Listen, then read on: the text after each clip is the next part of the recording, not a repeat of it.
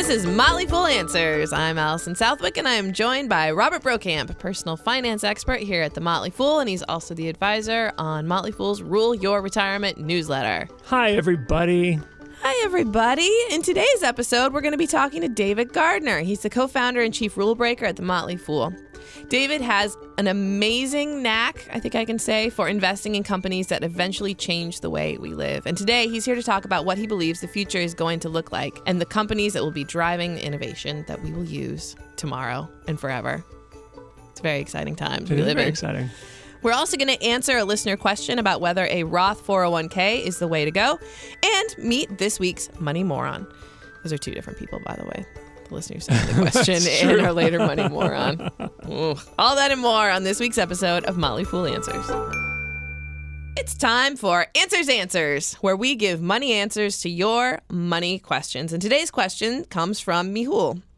He writes, I'm in my 20s and just starting out in my career. I'm looking over the 401k options, and it seems really obvious to me that I should choose the Roth 401k. 1, I expect that my tax rate will only increase as I get older and make more money. 2, I don't expect income tax rates to decrease in the next 20 to 30 years. 3, I don't want the psychological burden of getting less money than my account says I have when I withdraw, because I'd pay taxes on a regular 401k at withdrawn. Because it seems so obvious that a Roth 401k is the right choice, I have a feeling that I'm missing something. Are any of the above assumptions wrong? I would say, Mihul, that no, you are not missing anything. I think you're pretty spot on for you. So let's start for make sure everyone understands the difference between the Roth and the traditional. The traditional 401k, you put money in, you get a deduction. Money grows tax deferred, but when you take it out in retirement, you pay taxes. Roth is the other way around. No deduction today, but when you take the money out, it's tax-free. The math of this is pretty simple. You're essentially asking yourself, am I going to be in a higher tax bracket in retirement or in a lower tax bracket? If you're going to be in a higher tax bracket in retirement, as Mihul assumes he's going to be, then you go with the Roth. If you're in a high tax bracket today and you expect to be in a lower tax bracket in retirement, then the traditional is the way to go. Aren't most people in a lower tax bracket when they end up in retirement, or no? I'll address that by addressing... All right, I'm jumping the gun a little, sorry. No, that's good. Let me address the 3 points that he made. So okay. First of all, he said, I expect that my tax rate will only increase as I get older and make more money, and this is true. For most people, their incomes spike significantly in their 20s and then their 30s. They start to level off in their 40s and 50s, and people around their 50s is when they're making most of their money, their highest incomes. So someone in their 20s, their income will definitely increase, as will their tax bracket. Number 2, he said, I don't expect income tax rates to decrease in the next 20, 30 years. That's definitely true. We're at tax rates that are historically very low, given government deficits, underfunded Social Security, underfunded Medicare. Tax rates just have to go up. So I think he's right on that. His third one, where he said I don't want the psychological burden of getting less money than my account says. What he's essentially saying, and this is something that a lot of financial advisors will say, if you own a traditional retirement account, you essentially have a co-owner. You own some of it, but so does Uncle Sam, because you're going to have to pay a bunch of it in taxes. He's saying, I want to know that when I look at my Roth 401k account balance and it says $100,000 or something like that, that's really his money. All mine. He's not going to pay any taxes on that. So I think that's another great point that he makes. Now, while I talked about that simple math of whether you're going to be in a lower tax bracket in retirement or not, for most people, yes. If they're in one tax bracket today while they're working, they retire next year, they're going to drop a couple of tax brackets. The real question is what tax rates are going to be in the future given the federal deficits and things like that. Okay. So I would say if you are in a high tax bracket today, it still makes sense to go traditional. If you're a middle tax bracket, which is around the 25% tax bracket, I would say going with the Roth makes sense because especially if you are 10 to 20 years from retirement, I think you're going to be paying a higher rate than what today's retirees pay. So is there anything wrong with having like a combination of I've got a little bit of Roth, I got a little bit of not Roth, I got a little bit of this and that? I mean, I think that is a great point. Hey, Allison. Thank you. People will call that tax diversification. So many people, even though from a numbers perspective, should stick with a traditional, they might start contributing to a Roth because they already have big traditional accounts. They want Roth accounts to be able to have some tax-free income in retirement. and they can manage their tax bill that way. So if for some reason one year they have a really high income, they can go with the Roth so they can get some of that tax-free income and manage their tax bill. In other years, maybe their income is lower. They'll take more out of the traditional because it won't be taxed as highly. Are there income limits on the Roth 401k? No. On the Roth 401k, there are no income limits, which is a great point because with the Roth IRA, there I am are. full of great points You are today. Just killing it on the great pointage. Yes, with the Roth IRA, there are income limits, not in the Roth 401k. I read a report the other day where only about half of people are covered by an employee account. The other half, you might be able to open a solo 401k if you're working on your own. And I bring this up because someone just emailed me the other day and said, I don't have a plan at work and I make too much to contribute to the Roth IRA. To which I said, since you're self-employed, open a Roth solo 401k and there are no income limits. All right. Well, that has been an excellent answer with many great points made by myself. So, yay me. If you have a question, you can email us at answers@fool.com. We'll do our best to answer it. It's hard for us to answer really, really specific personal finance advice, but if you got some general questions, just send them our way. And exciting news, the show now has a Twitter account. We are at Answers Podcast. That's Answers plural podcast. And all three of us, Bro, Rick, and myself, will be populating it with tweets. It's a very exciting time. The future is brilliant, and it's here, and it's on Twitter. And in 140 characters or less. Right. Keep it tight. So, yeah, if you want to reach out to us on Twitter, go ahead and do that too, at Answers Podcast. Motley Fool co-founder David Gardner is really good at investing. It's true. But he's a humble guy, so I have to brag for him.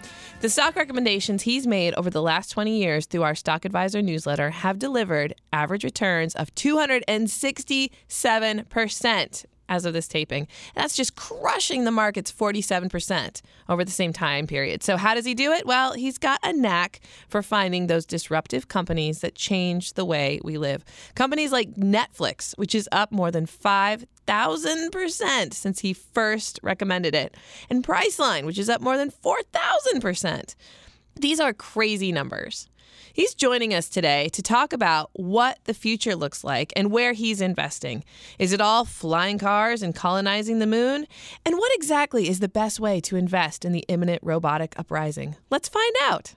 David, thanks for joining us. It's always a pleasure to spend time with you.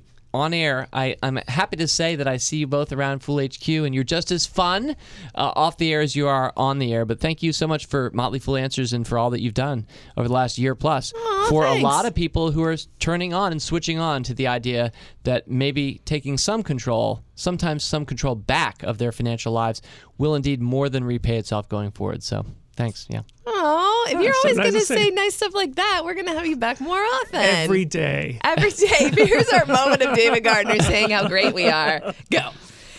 So, like I said, today we're going to talk about the future. And I was thinking about how people thought the future was going to be back in the 50s and 60s.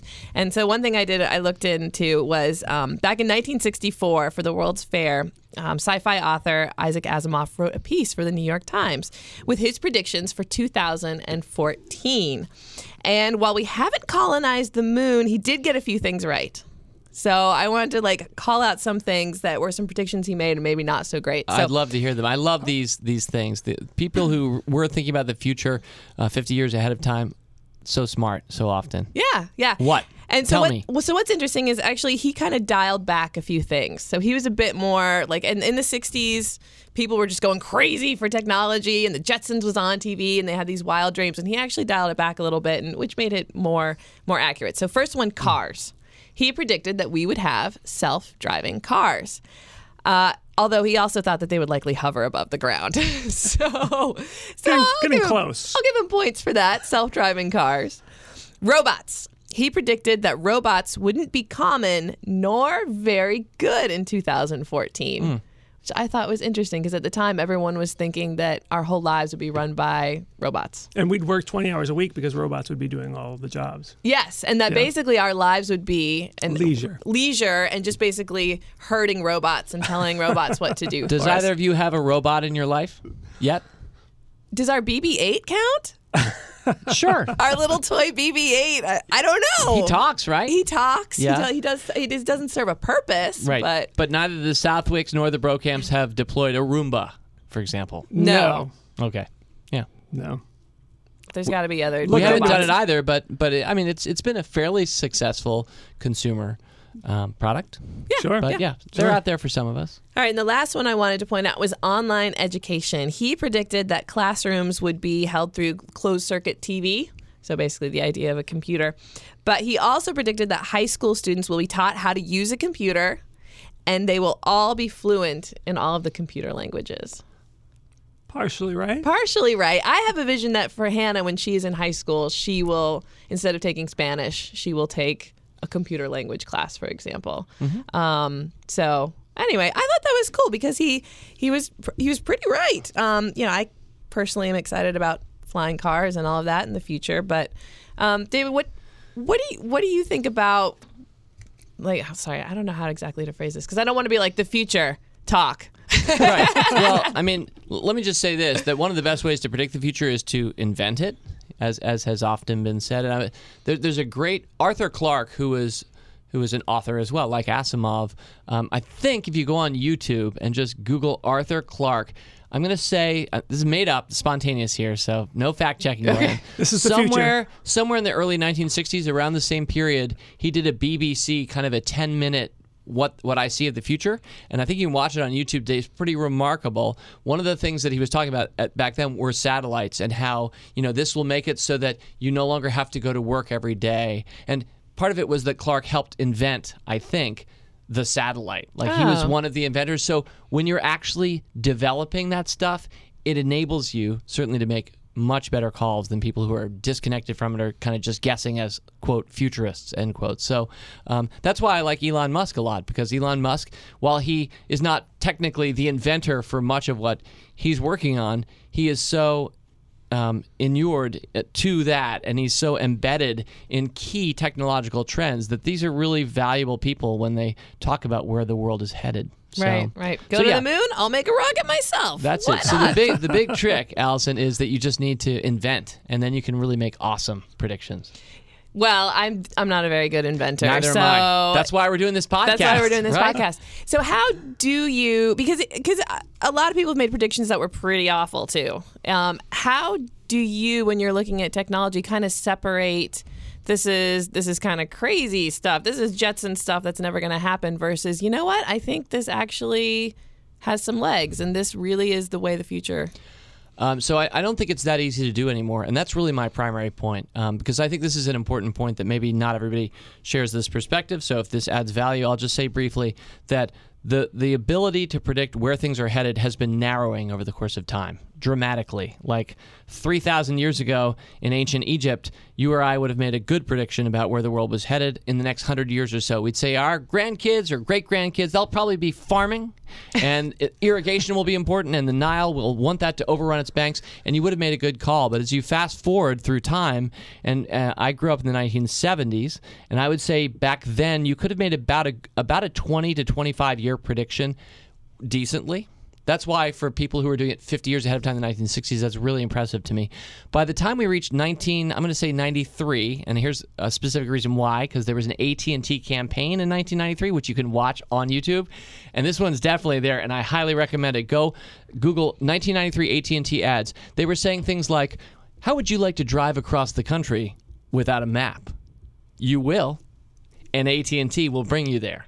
And it was a series of ads where they were looking at life 10 years ahead of time, and literally within about 10 years, 1993 to 2003, GPS systems were in cars and ubiquitous. So you go back and watch those ads, it's hilarious because they totally nailed it. Of course, what's hilarious is AT&T didn't bring us any of those things. They had Bell Labs, they had people who could see it, but they literally didn't create things like GPS. So I would say that the window had narrowed to 10 years. I would say today it's more like 3 to 5 years now. So if you think about that and the implications of that, you're seeing that it's increasingly difficult specifically to know or say with confidence what the world will be like 5 years from today. It's much harder than it ever has been in the course of human history. So I just think that's a profound point to recognize. For me, the investment implications as somebody who's trying to pick stocks within this is don't think about the trends so much or specific products. Ask yourself, who are the people that I want to be invested in? You mentioned, was it the World's Fair? What was it that you were quoting from? This was from around 1964's World Fair. Yeah, it was the World Fair. So I was reading a book recently about the 1876 Centennial Exhibition, which was kind of the same thing. It was 100 years after the founding of America, and Alexander Graham Bell was there in a very small room. Think of like Consumer Electronics Show today where there's like thousands of yards and lots of rooms everywhere. It was kind of like that back then in 1876. By the way, the Statue of Liberty's hand, that was all that was completed, and it was there about 20 feet tall. Just the hand was on. But Alexander Graham Bell was there being largely ignored, and he had the telephone, and he was showing off to people. So I'm not even sure really where I'm going with that, other than to say that it was a lot easier back then to kind of see where the world was headed. But the answer is invest in Alexander Graham Bell, invest in Elon Musk, find the people, Reed Hastings, Jeff Bezos, find the people who truly are creating the future. That's a much more, to me, a sustainable way to invest successfully than to try to guess whether Roomba 4 is going to start to go autonomous and start taking over your house. So, David, we received a question from a listener, Paul, which we thought you would be particularly well equipped to answer, probably because he calls you out by name. So Great. The question is, I'm nicely positioned for a comfortable retirement that I hope to start in 4 years. I have a long-term view, in spite of being 56, and I'm a techie at heart, that believes the Internet of Things is going to be a game changer that I really should participate in. For everyone who's listening, the Internet of Things is the idea of a connected world where your thermostat talks to your chip in your clothes, talks to your this, everything's talking to each other. Either of you could come up with a better definition of the Internet of Things, but it's the idea that everything is smart and technology. Yay. Okay. All right. If I carve out $125,000 in my Roth for this, it would represent less than 10% of my total investments. So I see it as a good managed approach to taking on more risk and reward within my total portfolio. David Gardner seems quite supportive of the Internet of Things movement as a place to grow wealth, and I'm thinking he's likely right. So I should hook my cart. Thoughts? So, of course, I do like and believe in the idea, getting away from phrases, sometimes buzzwords like Internet of Things, and just saying, there will be a chip or should be a chip in almost anything that is consequential. A chip in, certainly our iPhone today. That's Find My iPhone, makes it possible for you and me to do, right through to the table that's there in your corporate staff room so that people who are managing assets, the physical assets on the property, know where the table is. It might sound mundane to put a chip in just a table. At the same time, chips are so cheap, it just makes sense so that you know where everything is. So, less theft, all kinds of implications for this. Chips inside you and me. I will be somebody who's perfectly willing to take the tiny little pinprick incision or whatever to no longer have to keep my driver's license. I would be happy. Not everybody would agree with this, but I would be more than happy to take, my vitals in a tiny little microchip and just have it inserted in, I don't know, let's go with my elbow, so that, I can just slam down my elbow and just make my life easier. Chips in everything. So I think, yes, that's the case. However, I don't think you necessarily should think in terms of, I will allocate 10% of my portfolio to Internet of Things. What I would do is I would say that you should be looking at the next 30 years as an investor and asking, what are the technologies and companies that will get me there? And I would pick ones that you yourself know or feel comfortable with. So you don't have to go out and find which is the next best Internet of Things company when you know that, I don't know, this is a little silly, but Amazon is going to be selling tons of things that have chips in them. And you and I are going to be buying and upgrading our tables, perhaps. Right? So I think that recognizing a trend doesn't mean that you have to latch onto a single company or the one. The chip company. Yeah, I think it's more recognizing the importance of that and making sure that you're invested not in Xerox, but in Amazon, as an example. So did that answer that good question? Did I hit it at least half? Yeah, I go for the gentleman's C. So if you're telling me that I got a C minus, then I'm really satisfied with that. No. I think one of the issues that comes to investing in growth stocks is kind of the phrase that people throw I try around. not to use it. I know yeah. you try not to use it. That's a hang up of mine, but keep going. But the idea that these are stocks that are just going to take off and head into the stratosphere, we all want those stocks. Like, yes, I want the stocks heading to the stratosphere, but there is a certain amount of risk involved with these stocks. And so I guess for our listeners out there who are thinking, okay, yeah, you know what? I want to invest in some really good companies that are going to take off. There's no guarantees that they are. So what's some general advice from you for people who are really new investors, who are really new and are thinking, okay, I want to invest in some quote unquote growth stocks? Well, I think your first 15 stocks, and I hope you get from zero, if you're at zero today, to 15 as fast as possible. We want our cars to go 0 to 60 in, 5 seconds. I'd like you to, as an investor, to go from 0 to 15 as quickly as possible. And if that means you have $1,500, that means you put $100 in 15 different stocks. And you can do that through things like ShareBuilder or other accounts you can open today. So getting diversification right away, and then make those 15 the 15 that you know best. That's how you should start. And if that means because you love technology or into this, that you start to buy those kinds of companies, great. If not, that's fine too. So for most people, if we're talking about Motley Fool answers, we're talking about one answer to you. How do I get started investing? Start with stuff that you know and love, and make sure that you have a bunch of them, not just a single one. So from there, I think that if you find that you're missing a lot of the key tech trends, I would say really quickly, the internet, virtual reality, and biotech and genomics are 3 really important trends of our time. History will look back and say this was the era. They won't say we were generation X, Y, or Z. I don't think they'll say we were the internet generation. And that's going to continue to be very vital. So if you find that none of your money is in those 3 things, I would encourage you to take, let's say, 10% of your growing portfolio and put it there. And have fun. If we're totally wrong, if we blow it, that was only 10% of your portfolio. On the other hand, if you find a company like Netflix or Amazon early on, it'll grow to be a large part of your portfolio in a good way. I'll highlight something you said when you first started addressing this question, having the money invested for 30 years. Mm-hmm. So long-term horizon, this is someone who is close to retirement. And some people might think, well, I don't have 30 years, but you do. This fellow's in his 50s, 30 years in his 80s. He needs his money to last a long time. So having a portion of your portfolio that you designate as very long-term is smart, and particularly smart that he's using his Roth from a financial planning perspective, because if you look at various studies, they show that when you retire, you should tap your taxable account first, then your traditional tax deferred, and then your Roth. So if you're going to do this type of investing for something that you don't need for 30 years, a Roth is a great place to do it. Yeah, good.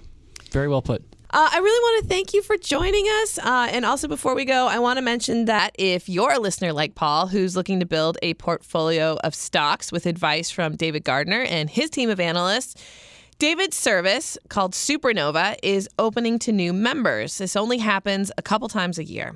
So you can head to the website supernovaradio.fool.com, and you're going to find a lot of great resources to learn more about how to invest like David Gardner. I hope you will. And thank you very much. I really so much appreciate Allison and Robert. A pleasure. Let's do it again sometime in 2016. Sometime. Absolutely. That would be great, especially if you keep saying nice things about us. We'll do it frequently. Truly a pleasure. And finally, a little disclosure. The Motley Fool may have formal recommendations for or against the stocks we mentioned on this show. Don't buy and sell stocks based solely on what you hear. This interview was a lot longer than we let on, thanks to the editing magic of our one and only Rick Engdahl. So, if you want to hear the full interview with David, which includes his crazy Isaac Asimov-esque prediction for the future, you'll want to download our bonus episode this week.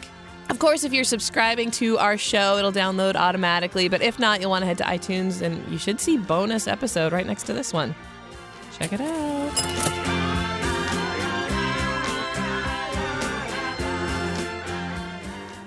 This nation just got over its case of lottery fever because the only cure was huge disappointment. But you know what's worse than not winning the lottery?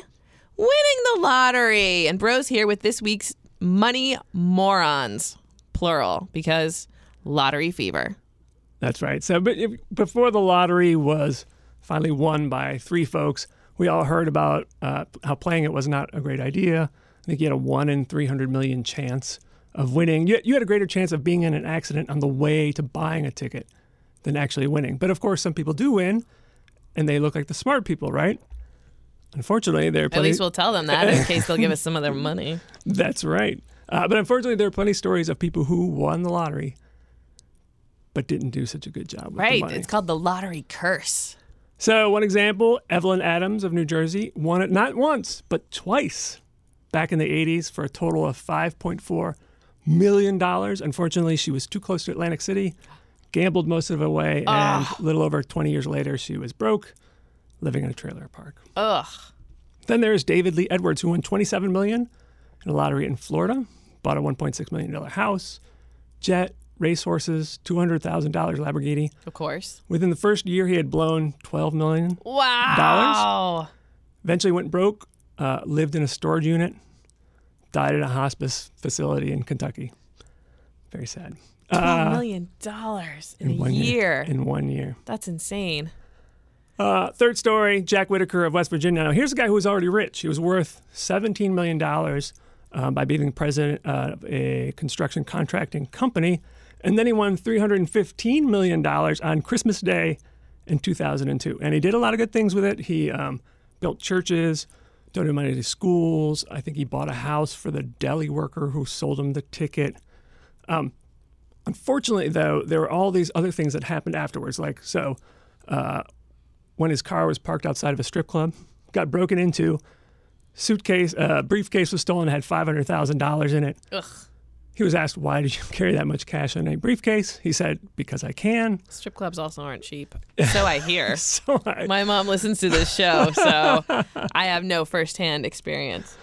In another incident, two people who worked at the strip club had a plan of poisoning his drinks and taking some money. Wow. Another incident after this other one, $200,000 was stolen from his truck. He eventually got it back. He was sued by Caesars of Atlantic City for bouncing a $1.5 million check. And there are other just sort of bad things that happened to people. A granddaughter dying, him being sued in various times. So in the end, he regrets winning the ticket. He said, I quote, "I wish I'd torn that ticket up." Wow. So while we can sit in judgment of these poor people, the truth is a lot of us to some degree will get some sort of sudden money, probably not over $1 billion, but it could be in the form of an inheritance, a lump sum payout of a pension, lawsuit winnings, life insurance proceeds, things like that. And the evidence is not everyone's good with that money either. So one example is a study from Ohio State economics professor Jay Zagorski, who's found that within 2 years of inheriting money, 30% of people have blown it. Wow. And are probably going into debt. The National Endowment for Financial Education found that up to 70% of people who receive some sort of a lump sum have blown it within a couple of years. So what should you do? There's actually a place called the Sudden Money Institute in Florida run by a certified financial planner named Susan Bradley, and she recommends that you have a decision-free zone whenever you get sudden money. It could be a few months. I think a year is a good way to think about a really big lump sum where you say, okay, I'm not going to make any big decisions right now, but spend a little bit, go splurge a little bit. I used in a previous episode, 10%. Go and splurge, but for the rest, put it off to the side. If you don't trust yourself with making a decision about the money, get a good fee-only financial planner who can help you. And if you know you're the type of person who is likely to blow through money faster than you should, set it up in a way where you can't get access to it easily. It could be with a financial advisor. It could be an account on which you cannot write a check or use an ATM card. It could even be an annuity, which annuities often, for good reasons, get bad raps. But it's a way of handing over a lump sum of money today in exchange for a check every month for the rest of your life. That's a good way to spread out that money and prevent you from spending it when you shouldn't.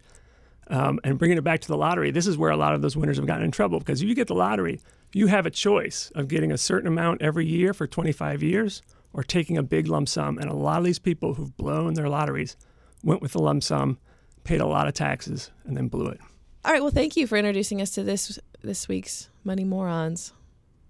It's I hard for kinda- me to have a lot of sympathy for them. That's but the thing. Of course, we all kind of like, oh, how could you do that? And I've put these people in the same category as athletes. We've talked about, I think, like 70% of NFL players are bankrupt within 3 years, and all the stories of the actors and actresses and musicians who've gone broke. And so there is a part of us like, I don't feel sorry for you, but I still kind of do. Yeah. I have to say. That's sweet of you. I'm a softie. All right, well, that's the show. I want to thank David Gardner for joining us. And if you want to learn more about David Gardner's investing style and how you can sign up for Supernova, head to supernovaradio.fool.com. There's a ton of great resources there, including videos and some stock picks and a lot of great commentary from David Gardner and his team of analysts. You'll thank me later. supernovaradio.fool.com. Again, we're on Twitter, so follow us at Answers Podcast. The show is edited disruptively by Rick Engdahl. For Robert Brokamp, I'm Allison Southwick. Fool on.